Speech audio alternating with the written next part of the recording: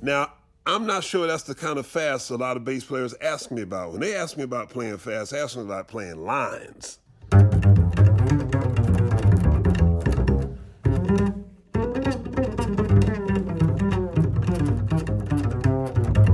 Well, I mean, that's cool, but, it's the idea that's more important than being able to actually play fast.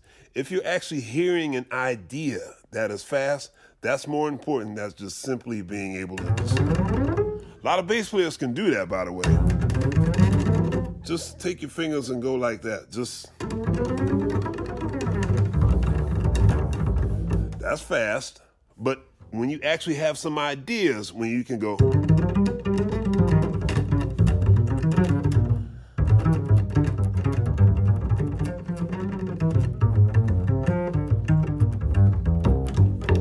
Comes from transcribing horn lines, actually hearing horn lines that interest you. Horn lines that say, I got to go and practice that. The technique is there, but you got to get the idea first. So don't worry about the speed, worry about the idea.